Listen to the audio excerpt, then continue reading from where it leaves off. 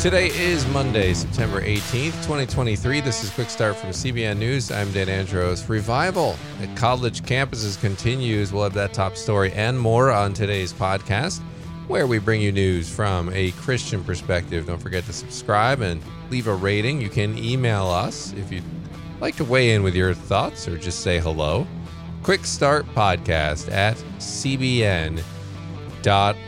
Joining me now to get through the news with Cray on this Monday morning, Billy Hallowell. What's going on, Billy? Happy Monday. Happy Monday. I'm ready to go. I'm pumped. Yeah. A lot to get through, as always, on the podcast to kick off your week. We're glad you're here with us. What do we have coming up on the focus story? Yeah, we're going to be talking about this Connecticut school district that used to open with prayer. Apparently, it was one of the only districts to do that in Connecticut. And after a complaint from one of our well-known atheist organizations, they are no longer offering prayers before their school board meetings. So we'll get into that. All right, looking forward to that. On the main thing, we've got a recent report that Madison Seals is going to be looking into that sheds some disturbing light on transgender women, that's men, and sexual assault. First, we are going to get through the news here in 90 seconds.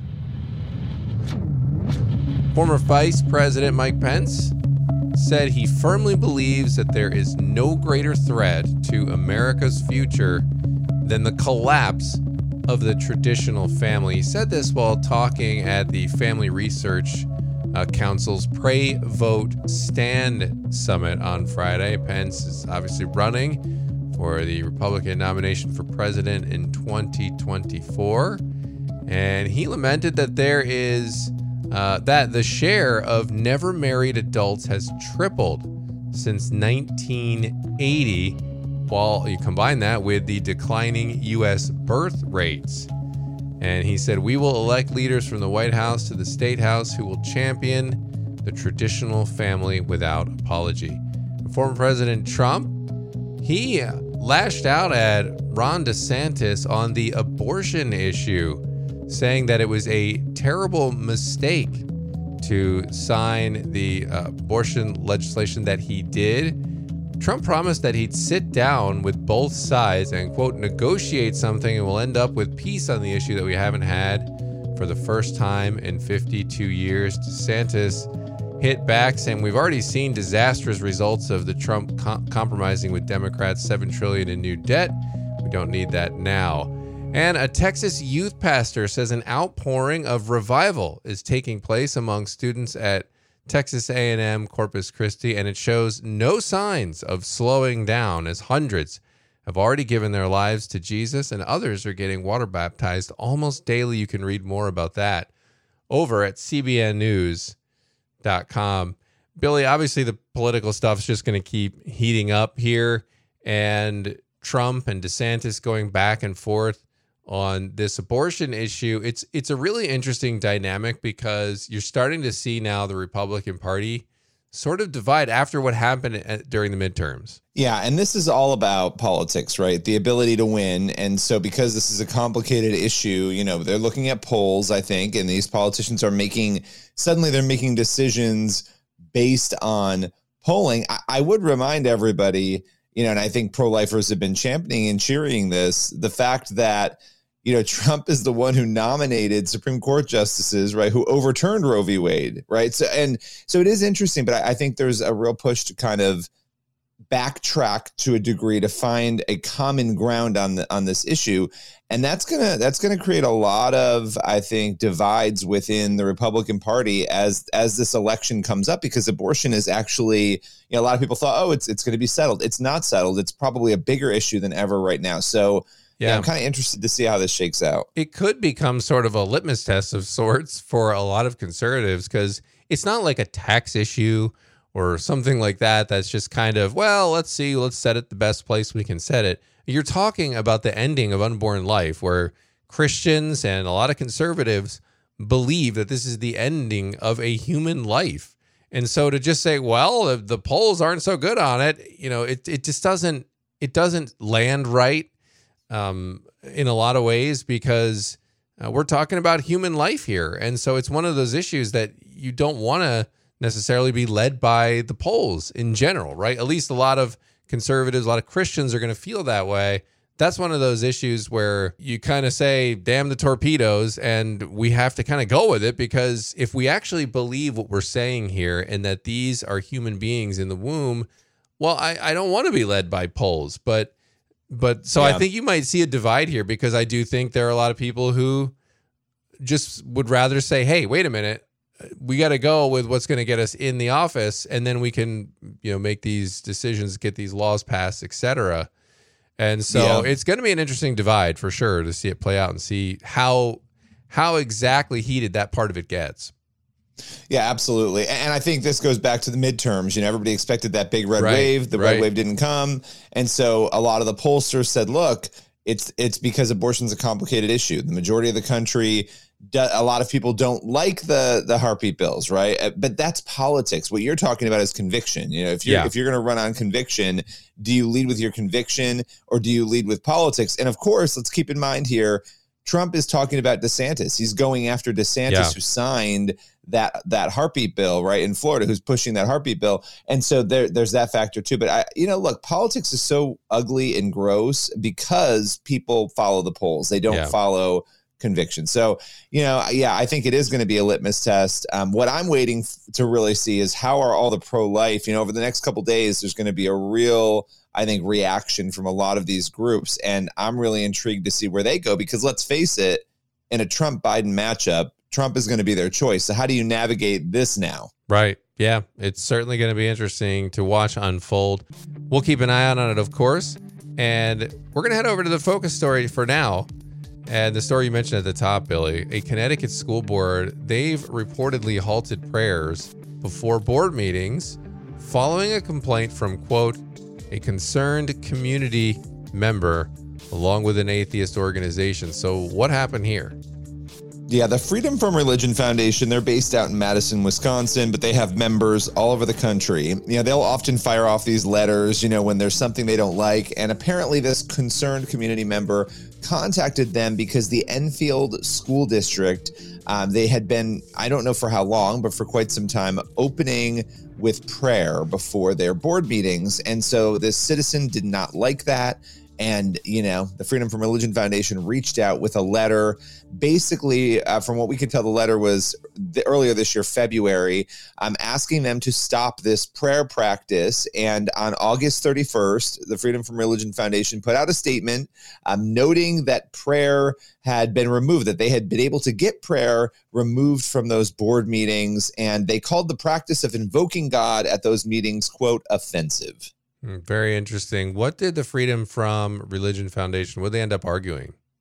Yeah, their argument essentially was that it put non-believers in, a difficult position. It's essentially pushing prayer on people. They essentially, this is the argument that they will routinely make. And it is interesting because, prayer, and they actually even shared in their letter one of the prayers, so you can kind of read. They went back to 2022, and by the way, it seems like the people who were praying, this prayer before government meetings is a really common thing, but the way that this one was working, instead of inviting community members to pray, from what I understand, it was board members who would open in prayer. So the actual board members were the ones praying. And apparently these prayers were overtly, Christian prayers, which, that's always going to rile the Freedom from Religion Foundation when it's, sectarian, as they'll call it. So they called it beyond the scope of a public school board to include invocations, right? That this is not the work of a school board,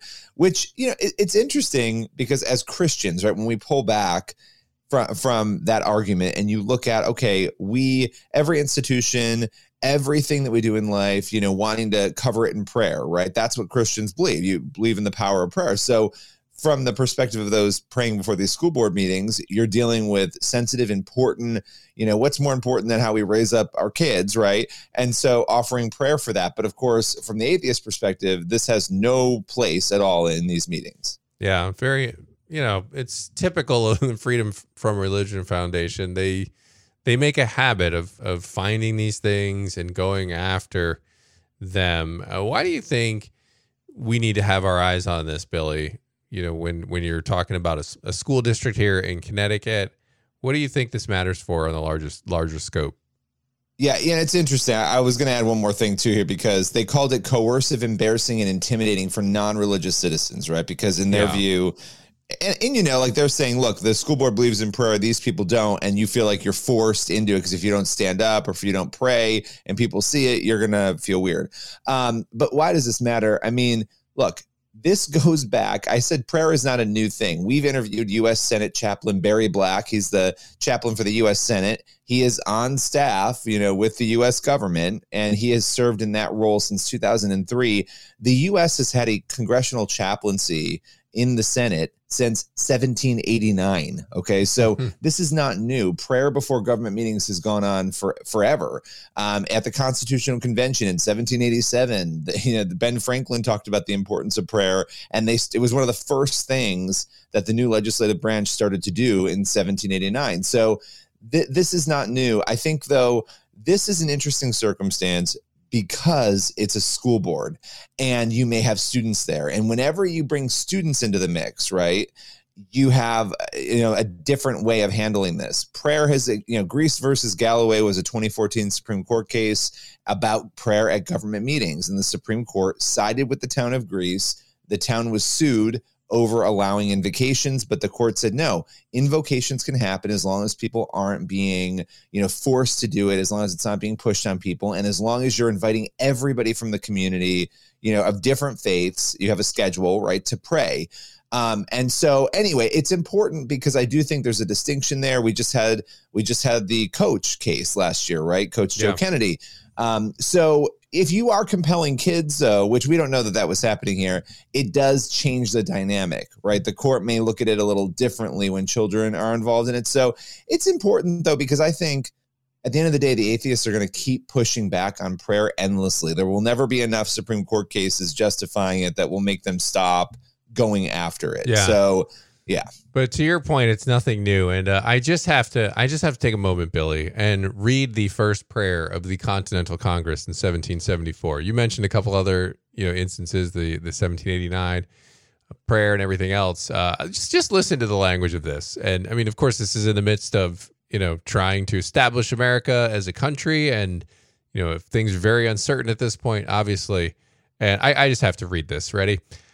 O Lord, our heavenly Father, high and mighty King of kings and Lord of lords, who dost from thy throne behold all the dwellers in the earth and reignest with power supreme and uncontrolled over all the kingdoms. Empires and governments look down in mercy, we beseech thee, on these our American states who have fled to thee from the rod of their oppressor and thrown themselves on thy gracious protection. And it goes on and on and on. And I'm gonna read just the very last line. All this we ask in the name and through the merits of Jesus Christ, thy Son and Savior. So that's from the Reverend Jacob Duché from Philadelphia, Pennsylvania, September 7, 1774, to kick off the First Continental Congress. And it's just, you read that and it's like, you look at these organizations that just want to get prayer out of there. And it's, you on the one hand, you think, well, okay, you don't want to force people to do stuff. And it's like, well, on the other hand, how about just listen to it and move on with your day? I don't know. Well, yeah. And I just wanted to, there's one more thing too here, Barry Black, the Senate chaplain, he quoted Benjamin Franklin, and it's not an exact quote, but I looked it up. It's pretty close. Benjamin Franklin said, "Gentlemen, I'm a very old man, but I have lived long enough to know that if a sparrow cannot fall without God knowing it, that a republic cannot rise without his assistance." And that was an argument made surrounding prayer, at the Constitutional Convention. So yeah, this is something that our founders recognized, even if they weren't all evangelical Christians, they recognized the importance of. Yeah, absolutely. And it's something that, hey, look, if you don't go along with it, that's fine. That's your choice. But this idea that Freedom from Religion Foundation and others like them have, that you just can't mention God, that you can't, there's no mention of that God person here on any of these government lands. I mean, that is just, to me, such a faulty premise, especially when you look at the founders, who are the ones that established those rules and laws of our country here, didn't seem to have Freedom from Religion Foundation's same view on it, just judging by the prayers they offered in government. Yeah. And I think, again, this is not going to stop. And so No. if people, and like if we believe in the power of prayer, why are we not covering our kids, our school boards in it? And that's not Christian nationalism. That's just, we are Christians. We care and we want to appeal to God, in everything we do. So I think, now the school board did again apparently cave on this now, but they didn't necessarily. They're not offering the open prayer, but what they're offering is a moment of silence, right? And I think that's been an interesting move on a lot of these school. Look, Kristi Noem was pushing that in South Dakota, that they would open every day with silence, and so it's interesting. It is interesting, and we'll see how these things continue to play out in the courts. But it's always interesting, as we just touched on here, to look back on our history and see how the founders did it and what did they think. And so we'll continue to see how these sorts of things play out across the country. So appreciate you putting that one on our radar on the podcast today, Billy. No problem. All right, we're going to head over to the main thing now. And a recent report shows that more than half of the men housed in the Wisconsin Department of Corrections facilities who identify as transgender women, they've also been convicted of at least one count of sexual assault or abuse. Madison Seals talked to Daily Signal senior reporter Mary Margaret Olahan about some of the significant details uncovered in this investigation. That's today's main thing. As part of the Heritage Foundation's oversight project, you took a closer look at biological male inmates at Wisconsin's Department of Corrections who were seeking transfers to female prisons by saying that they identified as transgender females. So what did you find out?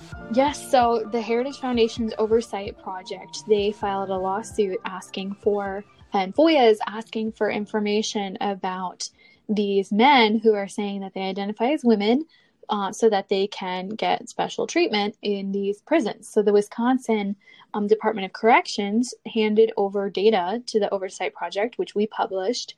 And that data shows that a little more than half of the men who are housed in Wisconsin Department of Corrections facilities who identify as trans women have been convicted of at least one count of sexual assault or sexual abuse. So that means a little over half the men who are saying that they're women and they're in Wisconsin Department of Corrections facilities have been convicted of a sexual assault or sexual abuse, which is crazy because these men, we know, are trying to be housed in women's prisons. Right. And that percentage is so high that it's hard to believe that this is coincidence. The department noted that prisoners may have been convicted of additional offenses that are not sex offenses, but the majority of the ones claiming transgenderism, as you mentioned, are convicted of sexual assault. So just to be clear, when it comes to sex offenses, what kind of offenses are we talking about here? Yeah, so they gave us a list of what crimes that these people might have committed, these men. So those include sexual exploitation of a child, sexual exploitation by a therapist, forced viewing of a sexual act, rape, sexual intercourse without consent, incest, sexual intercourse with a child, indecent behavior with a child, enticing a child, and more. So those are just some of the offenses that these men may have committed to merit, being convicted of at least one count of sexual assault or sexual abuse. The Daily Signal reached out to the Wisconsin Department of Corrections to clarify whether or not they are indeed housing biological males in female prisons. How did the Wisconsin Department of Corrections respond to your request? Well, we know that they have those numbers. We know they do. That is standard practice. They of course have these numbers. But when I asked, the head of communications over there would not get back to me about whether the Wisconsin Department of Corrections houses biologically male inmates in female prisons. And again, we know that they know, they just don't want to tell us. And the deputy director of communications referred me to the Wisconsin Department of Corrections Policy Index.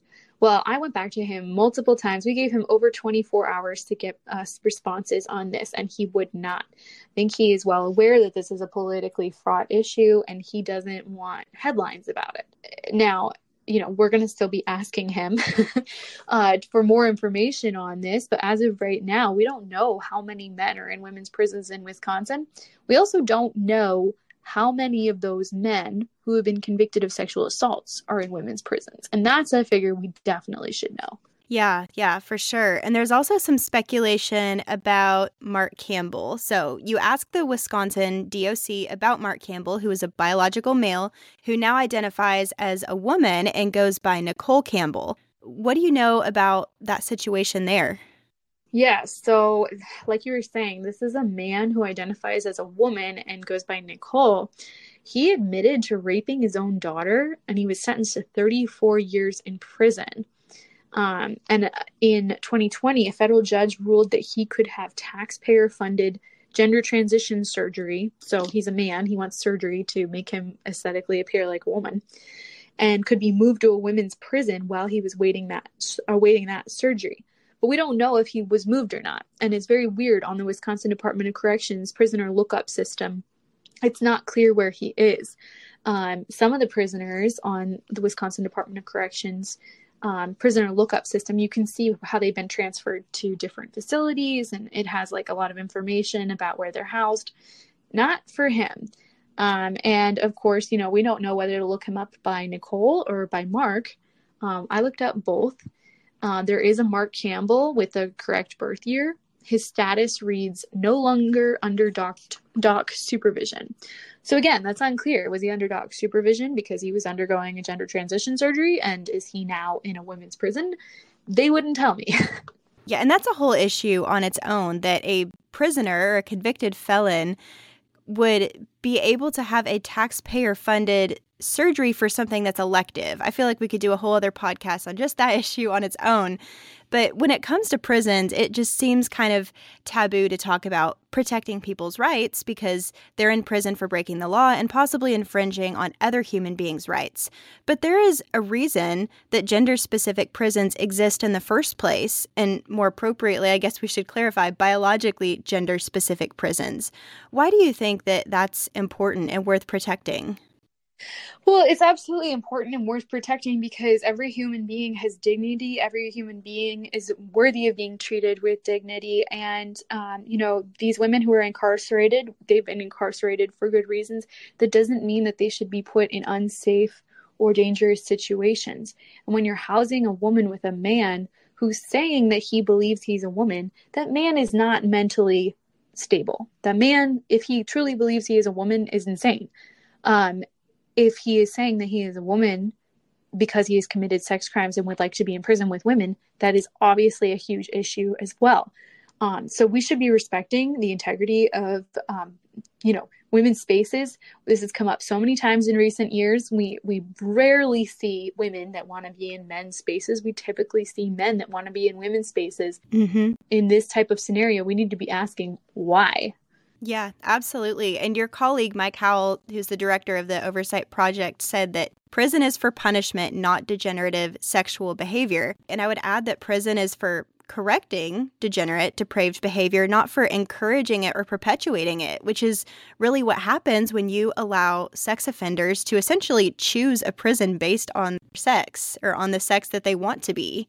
Absolutely. And we shouldn't be, it's absurd, in this case of Mark Campbell, that you and I are having to pay for his gender transition surgery so that he can move to the prison of his choosing when he's already in jail for 34 years for raping his own daughter. I don't think that he should be getting preferential surgeries, especially on taxpayer dimes. But that's, in fact, what's going on here. And we do need to get answers on whether he is in a women's prison or not. And the American public deserves to know that if that is the case, because that is just so unacceptable on so many levels. Right. Yeah. Well, Mary Margaret, thank you so much for just digging into this topic and uncovering some of these details and following this issue. And we'll make sure that we keep following it as well. I'd love to have you back on for an update eventually, but just really appreciate your research and persistence with this. Oh, thank you so much. And thank you for having me on. This is great. All right, Madison, appreciate that report on the podcast today.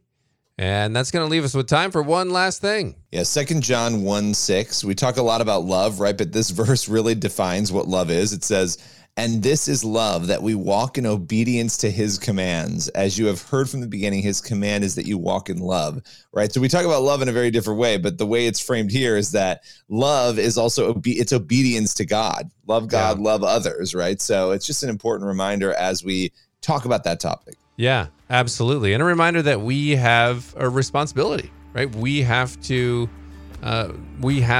things that we're expected to do here on this side of eternity. And even though God is sovereign, we have to do our part. We have to follow him. And what a great reminder there that it's just walking in love. It should be relatively easy, but it's not always. It's always a little easier said than done. Well, Lord willing, and that creek don't rise. We're going to return tomorrow with more. God bless. We'll see you then.